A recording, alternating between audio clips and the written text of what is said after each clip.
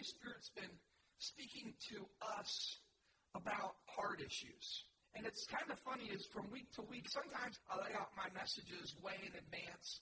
Other times, the Holy Spirit just directs us step by step. And when you look back, you can say, oh, he lays a foundation and lay this here and you do this here. And you understand what he's saying to us. But he's been dealing with us about heart issues. We kind of started with this idea of being devoted to one another and brotherly love, really being committed to one another. And then we moved from there to this idea of not just being devoted, but loving one another like God loves us. Then we moved on to the idea of honoring one another, preferring one another above ourselves. Then we moved on to exposing the root of bitterness, because that's something that, if it's not dealt with, it springs up and defiles many. And last week we talked about maintaining a spirit of unity. Today I want to talk to you about the cure for division. But before we look at a cure, we need to see what's going on. And when we talk about this today, this is not, I don't know of any big news, okay? But I know that the Holy Spirit is always on time. And he knows what you face. Again and again, I can tell you, if you spend time in your devotions and you consistently listen to the preaching and the teaching of the Word of God is always on time. He knows what you're facing. He knows what's coming down the road. He has a word for you. The Apostle Paul had to address the issue of division amongst the members of the church at Corinth. And if you'll take your Bibles with me and turn to 1 Corinthians chapter 3, verse 1, I want you to listen to what Paul says. Paul says, brothers and sisters. If he's talking to brothers and sisters, who's he talking to? Believers. Yep. He's talking to the church. Okay? So he addresses them as brothers and sisters. Now, this is what he says. I could not address you as people who live by the Spirit, but as people who are still worldly. Mere infants in Christ. I gave you milk, not solid food, for you are not ready for it. Indeed, you are still not ready. You are still worldly. For since there is jealousy and quarreling among you, are you not worldly? Are you not acting like mere humans? For when one says, I follow Paul, another, I follow Apollos, are you not mere human beings, he says. I want you to notice first what Paul says to them. And in a lot of ways, it's kind of like a backhand, okay? It's a sharp rebuke. He says, I could not address you as people who live by the Spirit, but as people who are still worldly. You hear what he's saying to them? He says, I can't talk to you like you're spiritual people. I can't talk to you like people who walk in the Spirit, because by your actions, you're showing me that you don't, because you're still worldly. Now, here's the first thing I want you to notice. Where you find divisions, you're going to find worldliness. Okay? Any place that you find division, you're going to find worldliness. This message about the remedy for division, this is not just a message for the church. This is a message for the home. This is a message for the workplace.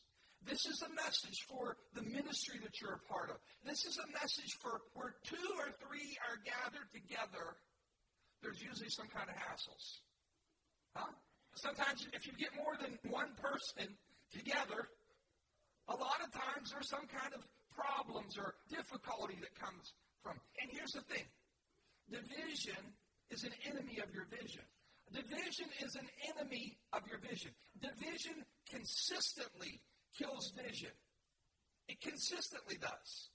Whenever you allow division into your life, when you allow division into your home, when you allow division into the church, anytime that division comes, it automatically attacks the vision of that group. But what we find here is, I want you to notice that where you find division, you're going to find worldliness.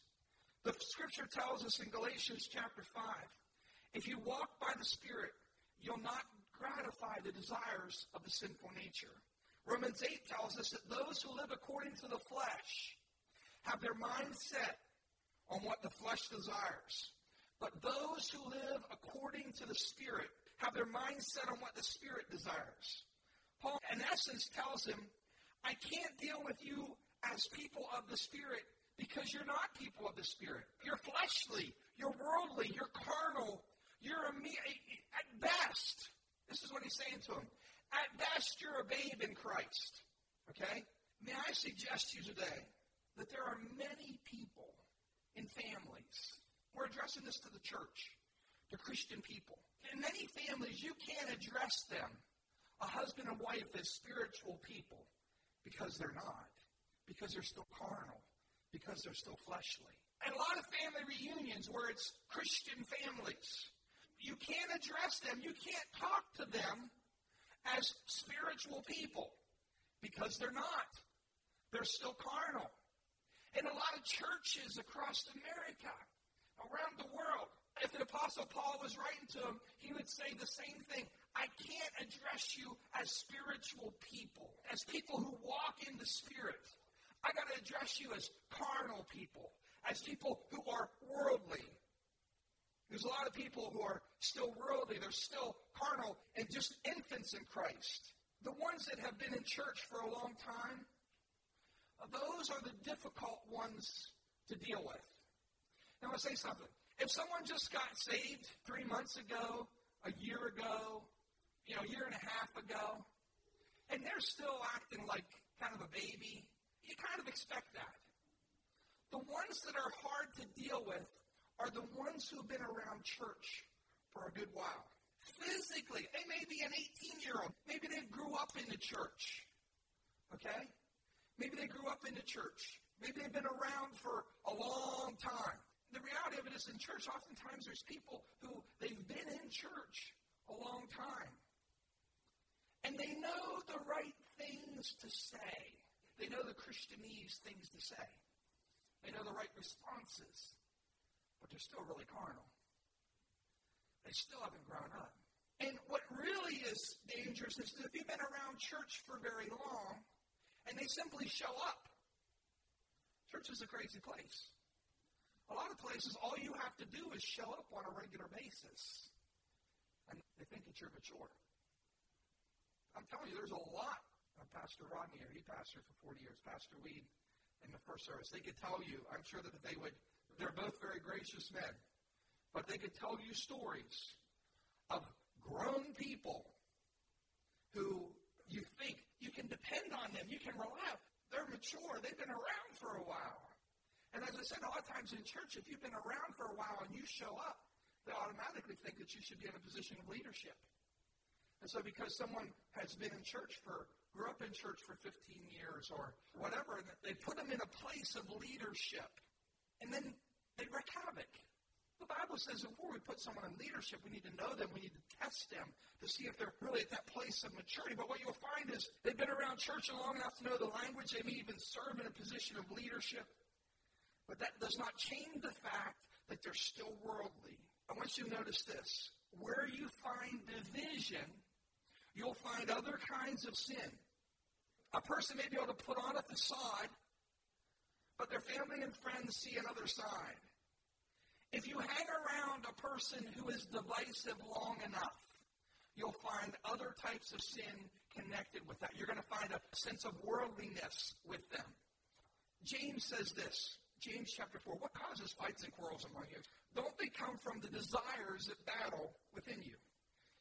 You desire, but you do not have, so you kill. You covet, but you cannot get what you want, so you quarrel and fight. You do not have what you want. You do not have because you do not ask God. When you ask, you do not receive because you ask with wrong motives, that you may spend what you get on your pleasures. You adulterous people, don't you know that friendship with the world means enmity with God? You hear that idea of worldliness? Friendship with the world means enmity with God. Therefore, anyone who chooses to be a friend of the world becomes an enemy of God. Or do you think the Scripture says, without reason, that he jealously longs for the Spirit he has caused to dwell in us? But he gives us more grace. That's why Scripture says, God opposes the proud, but shows favor the humble. Submit yourself then to God. Resist the devil, and he will flee from you. Come near to God, and he'll come near to you. Wash your hands, you sinners, and purify your hearts, you double-minded. Grieve, mourn, and wail. Change your laughter to mourning and your your joy to gloom. Humble yourself before the Lord, and he will lift you up. Now, there's a bunch of things that scripture shows us. Resist the devil, and he'll flee from you. I want you to know, where there's division, you're going to find the enemy is the author of division and confusion. Again and again, he wants to bring division in your home because he doesn't want the vision that God has for your home to be fulfilled.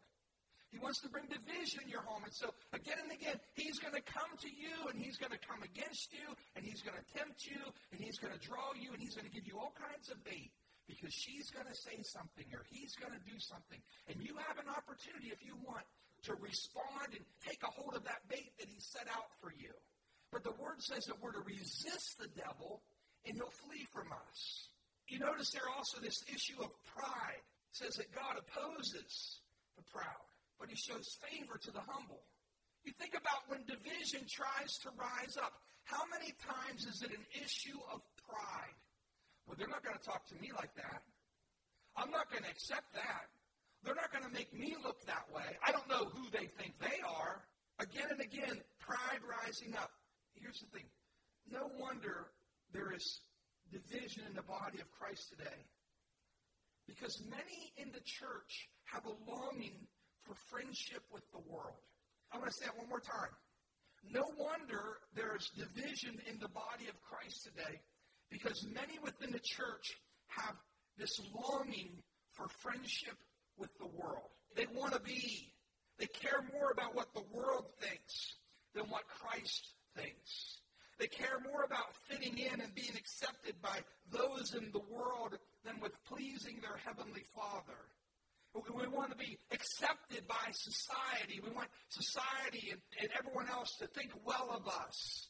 They have forsaken verses such as 2 Corinthians 6:7. It says, "Therefore come out from them and be separate, says the Lord. Touch no unclean thing, and I will receive you." We've left behind verses like that. Now, the second thing, where you find divisions, you'll find people who aren't ready. So the first thing we said to you is where you find divisions, you're going to find worldliness. The second thing is where you find divisions, you're going to find people who aren't ready. Two of the things that you usually find closely associated with division is some form of lust and some form of pride. Now, a lot of times we think of lust as a sexual thing. It may not be a sexual thing, but it's the same spirit behind it that says, I want what I want, and I want it now. I deserve it. I want to be happy. There's usually an elevated sense of self-importance, a desire to be seen and to be heard. Where there's division, you'll often find people who are vying for a position of advantage over somebody else. But I want to say this, but they're not ready for it. They're not ready for that position. They're not ready for it. Typically, where lust is allowed free reign, the only way lust can have free reign is when there's no self-control. And self-control is one of the fruits of the Spirit. One of the fruits of the Spirit is self-control. The ability to discipline yourself, to delay gratification. 2 Corinthians says this, but the fruit of the Spirit is love, joy, peace, patience, kindness, goodness, faithfulness, gentleness, and self-control. Against such things, there's no law. Those who belong to Christ Jesus have crucified the flesh with its passions and desires. Since we live by the Spirit, let us keep in step with the Spirit. Let us not become conceited, provoking, and envying each other. What's he say? Let us not become conceited. Let us not become prideful, provoking, agitating, and being jealous of one another. What did Paul say about this? Verse 2, Paul said, I gave you milk, not solid food, for you were not ready for it. Where you find divisions, you're going to find people who aren't ready. They weren't ready for the Word of God. You weren't ready for it. He says, indeed, you're still not ready. We've talked to you about this before, but you're still not ready. May I suggest to you that people are continuously involved in divisions and strife. Here's the reality.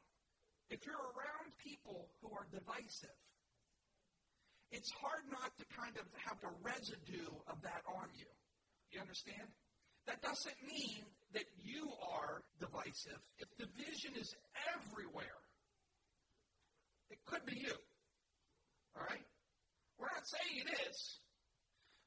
you're constantly, everywhere you go, there's division and confusion, it's possible that you could be part of the problem.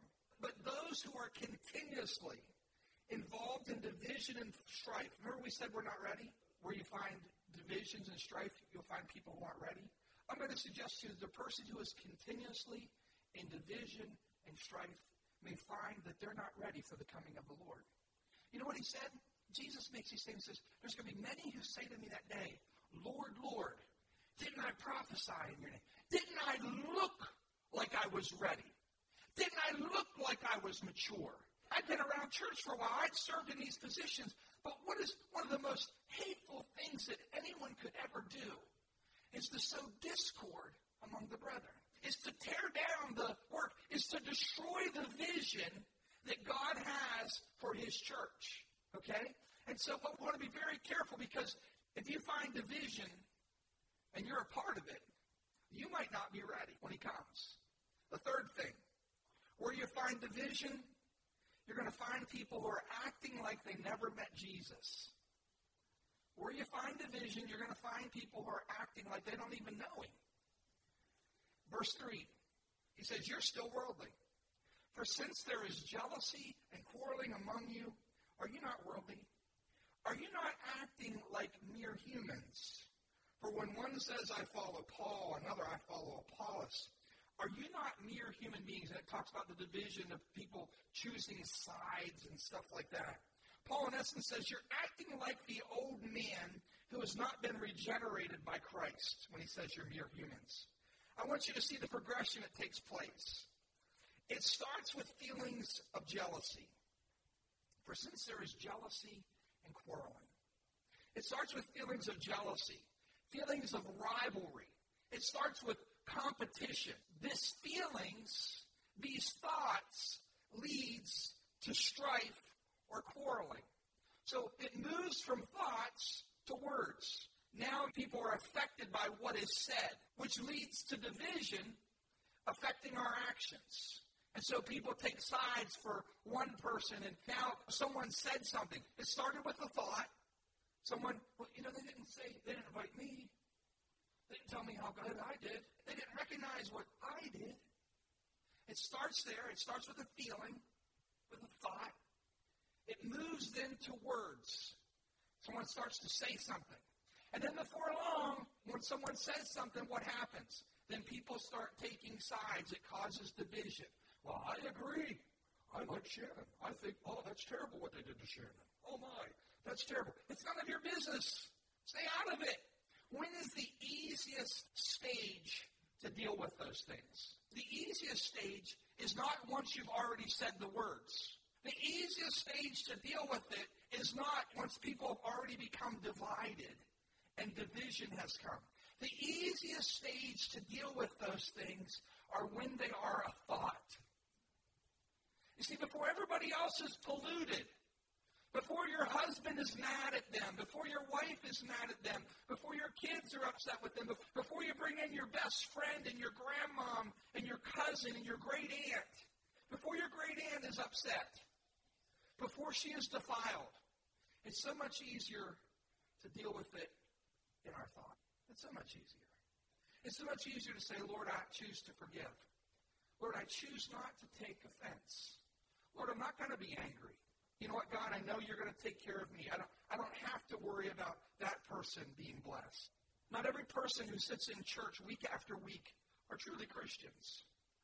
Not all who name the name of Christ belong to him. Jesus said in Matthew chapter 7, by their fruits you'll recognize them. Do you pick grapes from thorn bushes or figs from thistles? Likewise, every good tree bears good fruit, but a bad tree bears bad fruit. We can identify both the true and the false by the fruits they produce. True Christians show forth the fruit of the Spirit who indwells them. So if you're a true follower of Jesus, this is what you're going to have. Love, joy, peace, patience, kindness, goodness, faithfulness, gentleness, and self-control. I'm sorry, that's what you're going to produce. Okay? If you're producing something else, grapes don't grow on tomato plants. I'm sorry. You're looking at them. And so when you see those things, love, joy, peace, patience, kindness, goodness, faithfulness, gentleness, and self-control, it is what the Spirit produces in our lives. So true Christians will show forth the fruit of the Spirit who indwells them. While the tares, the Bible talks about the enemy coming in and sowing tares among the wheat. While the enemy comes and tries to sow discord and dissension, we need to be on our guard for those the enemy places among us and exercise both wisdom and discernment in dealing with them. But we also need to do this. 2 Corinthians chapter 13 says, verse 5, examine yourself to see whether you are in the faith.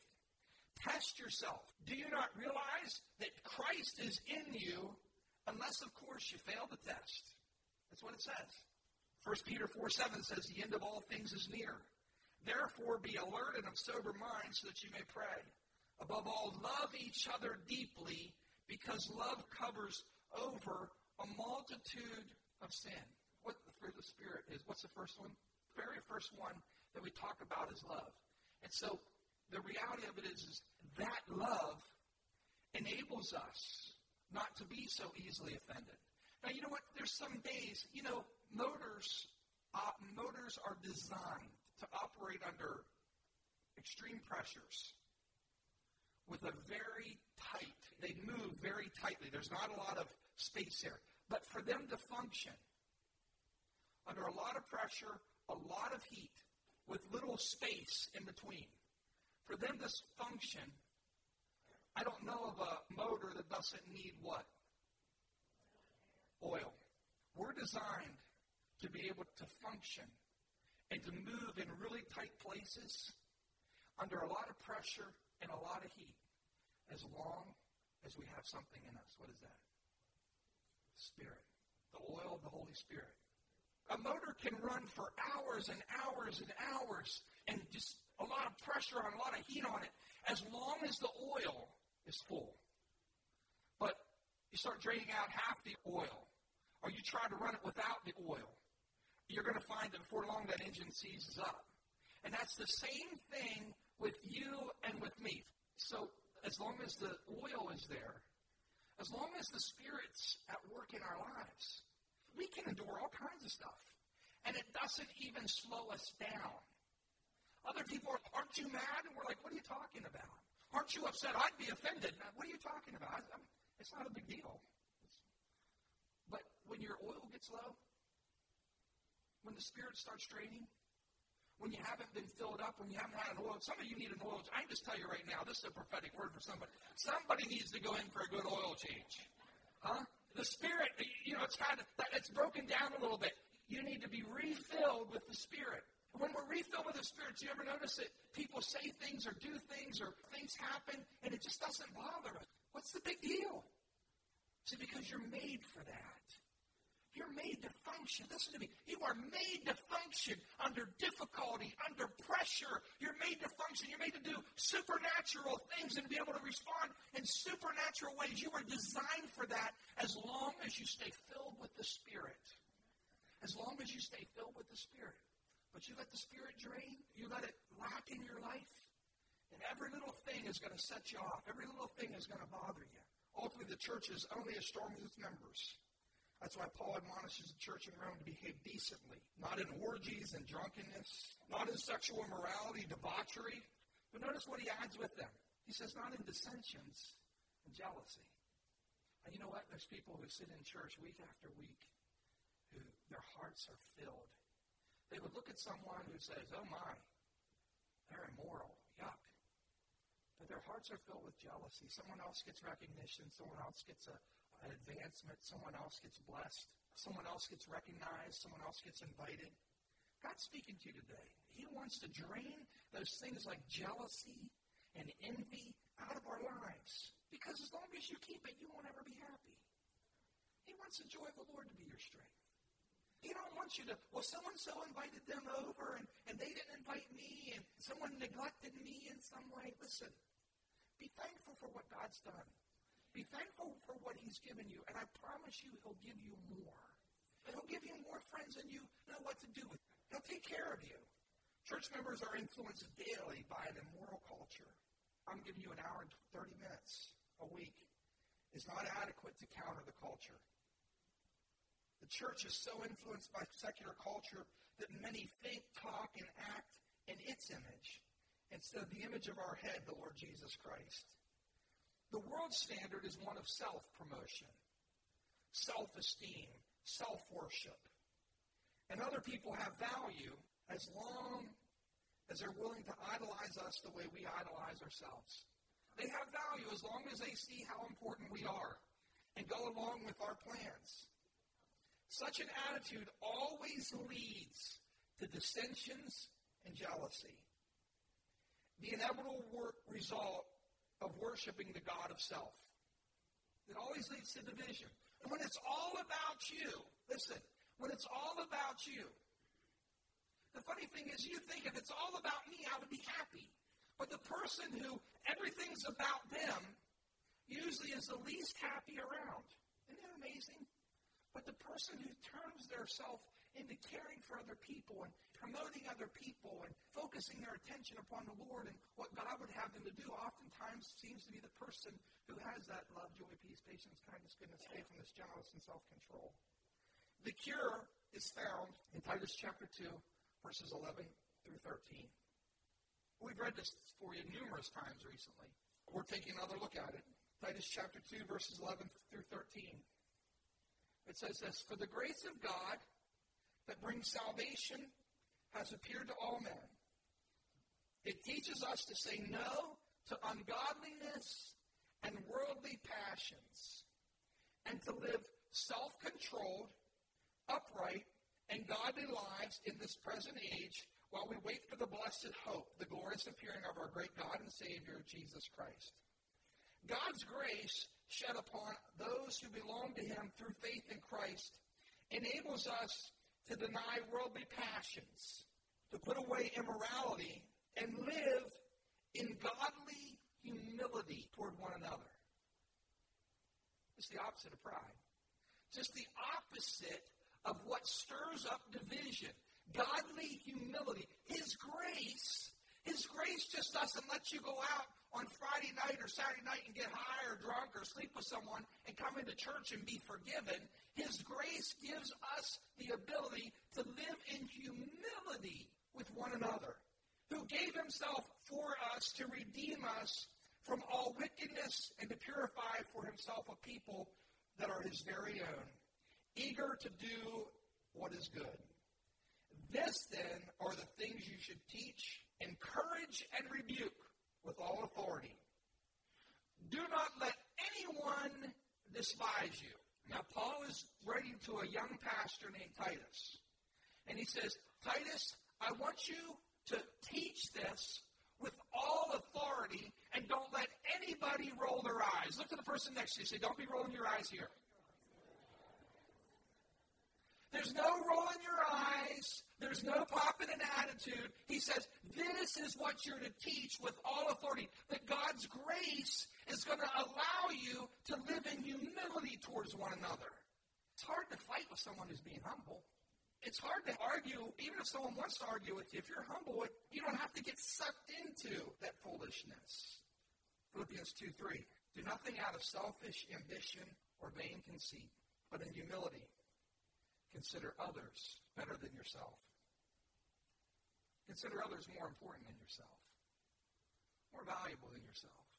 How an atmosphere changes when humility comes in on the scene. How things change. What a beautiful sight it is a family where there's humility. Between a husband and wife, where they prefer one another above themselves. It's hard to fight with one another when you're preferring the other person above yourself. It's hard for the divisions to find root when you're picking them out on a regular basis, but when you're walking in humility. Now, I'm going to say this. There's going to be some people who, according to their fruit, they're living like they don't know Him. There's going to be people who, according to their fruit, and probably who will stand before God if they don't change. And they may not be the sexually immoral person. They may not be the person who's robbing the bank. But they're the person who is continually in causing divisions and quarrels and strife amongst people. And probably the reality of it is, I'm not their judge, but according to Scripture, they probably won't be ready when they see him. But that doesn't have to be you or me. Because we can start from the beginning. When we see those seeds of jealousy, when we see those seeds of bitterness, when we see those things start rising up, before we say anything, we can pluck it out. Before we tell our relatives and our friends about it and our neighbors about it and have them mad at your wife or mad at your sister or mad at your neighbor or mad at the other Sunday school teacher, before we do that, we can deal with them right now. And that's what I would encourage you to do. I'd encourage you and me to live like we've been transformed. Because I'm going to tell you something. God's Spirit lives inside of you. If you've accepted him, his Spirit lives inside of you. He dwells inside of you. His Spirit has empowered you. He's changed you. He's transformed you. He's at work in your life. So let's remind ourselves, I'm not a baby, and I'm not an unregenerate person. I've been saved. So the next time someone tries to start something with you, you can walk away from it, and you don't have to say anything. You don't have to tell anybody else. You can tell it to Jesus. You can tell it to him, Lord, I forgive them. Don't, Lord, strike them. Lord, expose them for the sins that's in their heart. Now, Lord, I forgive them. I pray you bless them. Help me to keep the right spirit. This is a test. Satan's putting some bait in front of me. He's trying to trip me up. I see what he's doing. He's trying to take away the vision. He's trying to destroy the vision that God has for me. And I'm not going to be a part of destroying the vision that God has for my life. I'm not going to be a part of destroying the vision that God has for my family. I'm not going to be a part of destroying the vision that God has for this company. I'm not going to be a part of that. I'm not going to be a part of destroying the vision that God has for this church. I'm going to recognize it for what it is. I'm going to say no to him, and I'm going to move on because God's got something good right over the horizon for me. And when I pass this test, he's getting ready to promote me. All I got to do is pass this test. He's going to promote me. That's all I got to do. All I got to pass it. But some of you have gone through tests over and over and over again. And he's saying to you, I want you to pass it this time. You don't have to hold on to it. Let me deal with those things. I got something better for you. I got something more important for you to be doing than wasting your time angry and frustrated. I want to bring you into peace. So, Father, I pray that we would find, Lord, the remedy for division, humility, Lord, forgiveness, the Spirit of God moving powerfully and deeply in our lives. Father, I pray that as you speak to us, that we would hear what the Holy Spirit would say. I pray that anything that's of me, that my friends, that they wouldn't pay attention to it. But God, what your word has spoken to their hearts, may it find root. And the next time the temptation arises, may you give them victory. May they try this. Lord, in my mind, I see people jumping over things, climbing on rocks, jumping from one to the next, to the next, to the next, just overcoming, not stuck down in a hole, not stuck in a crevice, Lord, but leaping over top of things and moving towards the goal. Lord, it actually becomes fun when you get to do that. They go to higher heights. It's wonderful what you're doing, Lord, and so I pray that you'd bring that to pass in their lives. And I ask this in Jesus' name, and everybody said, amen. God bless you guys. We love you.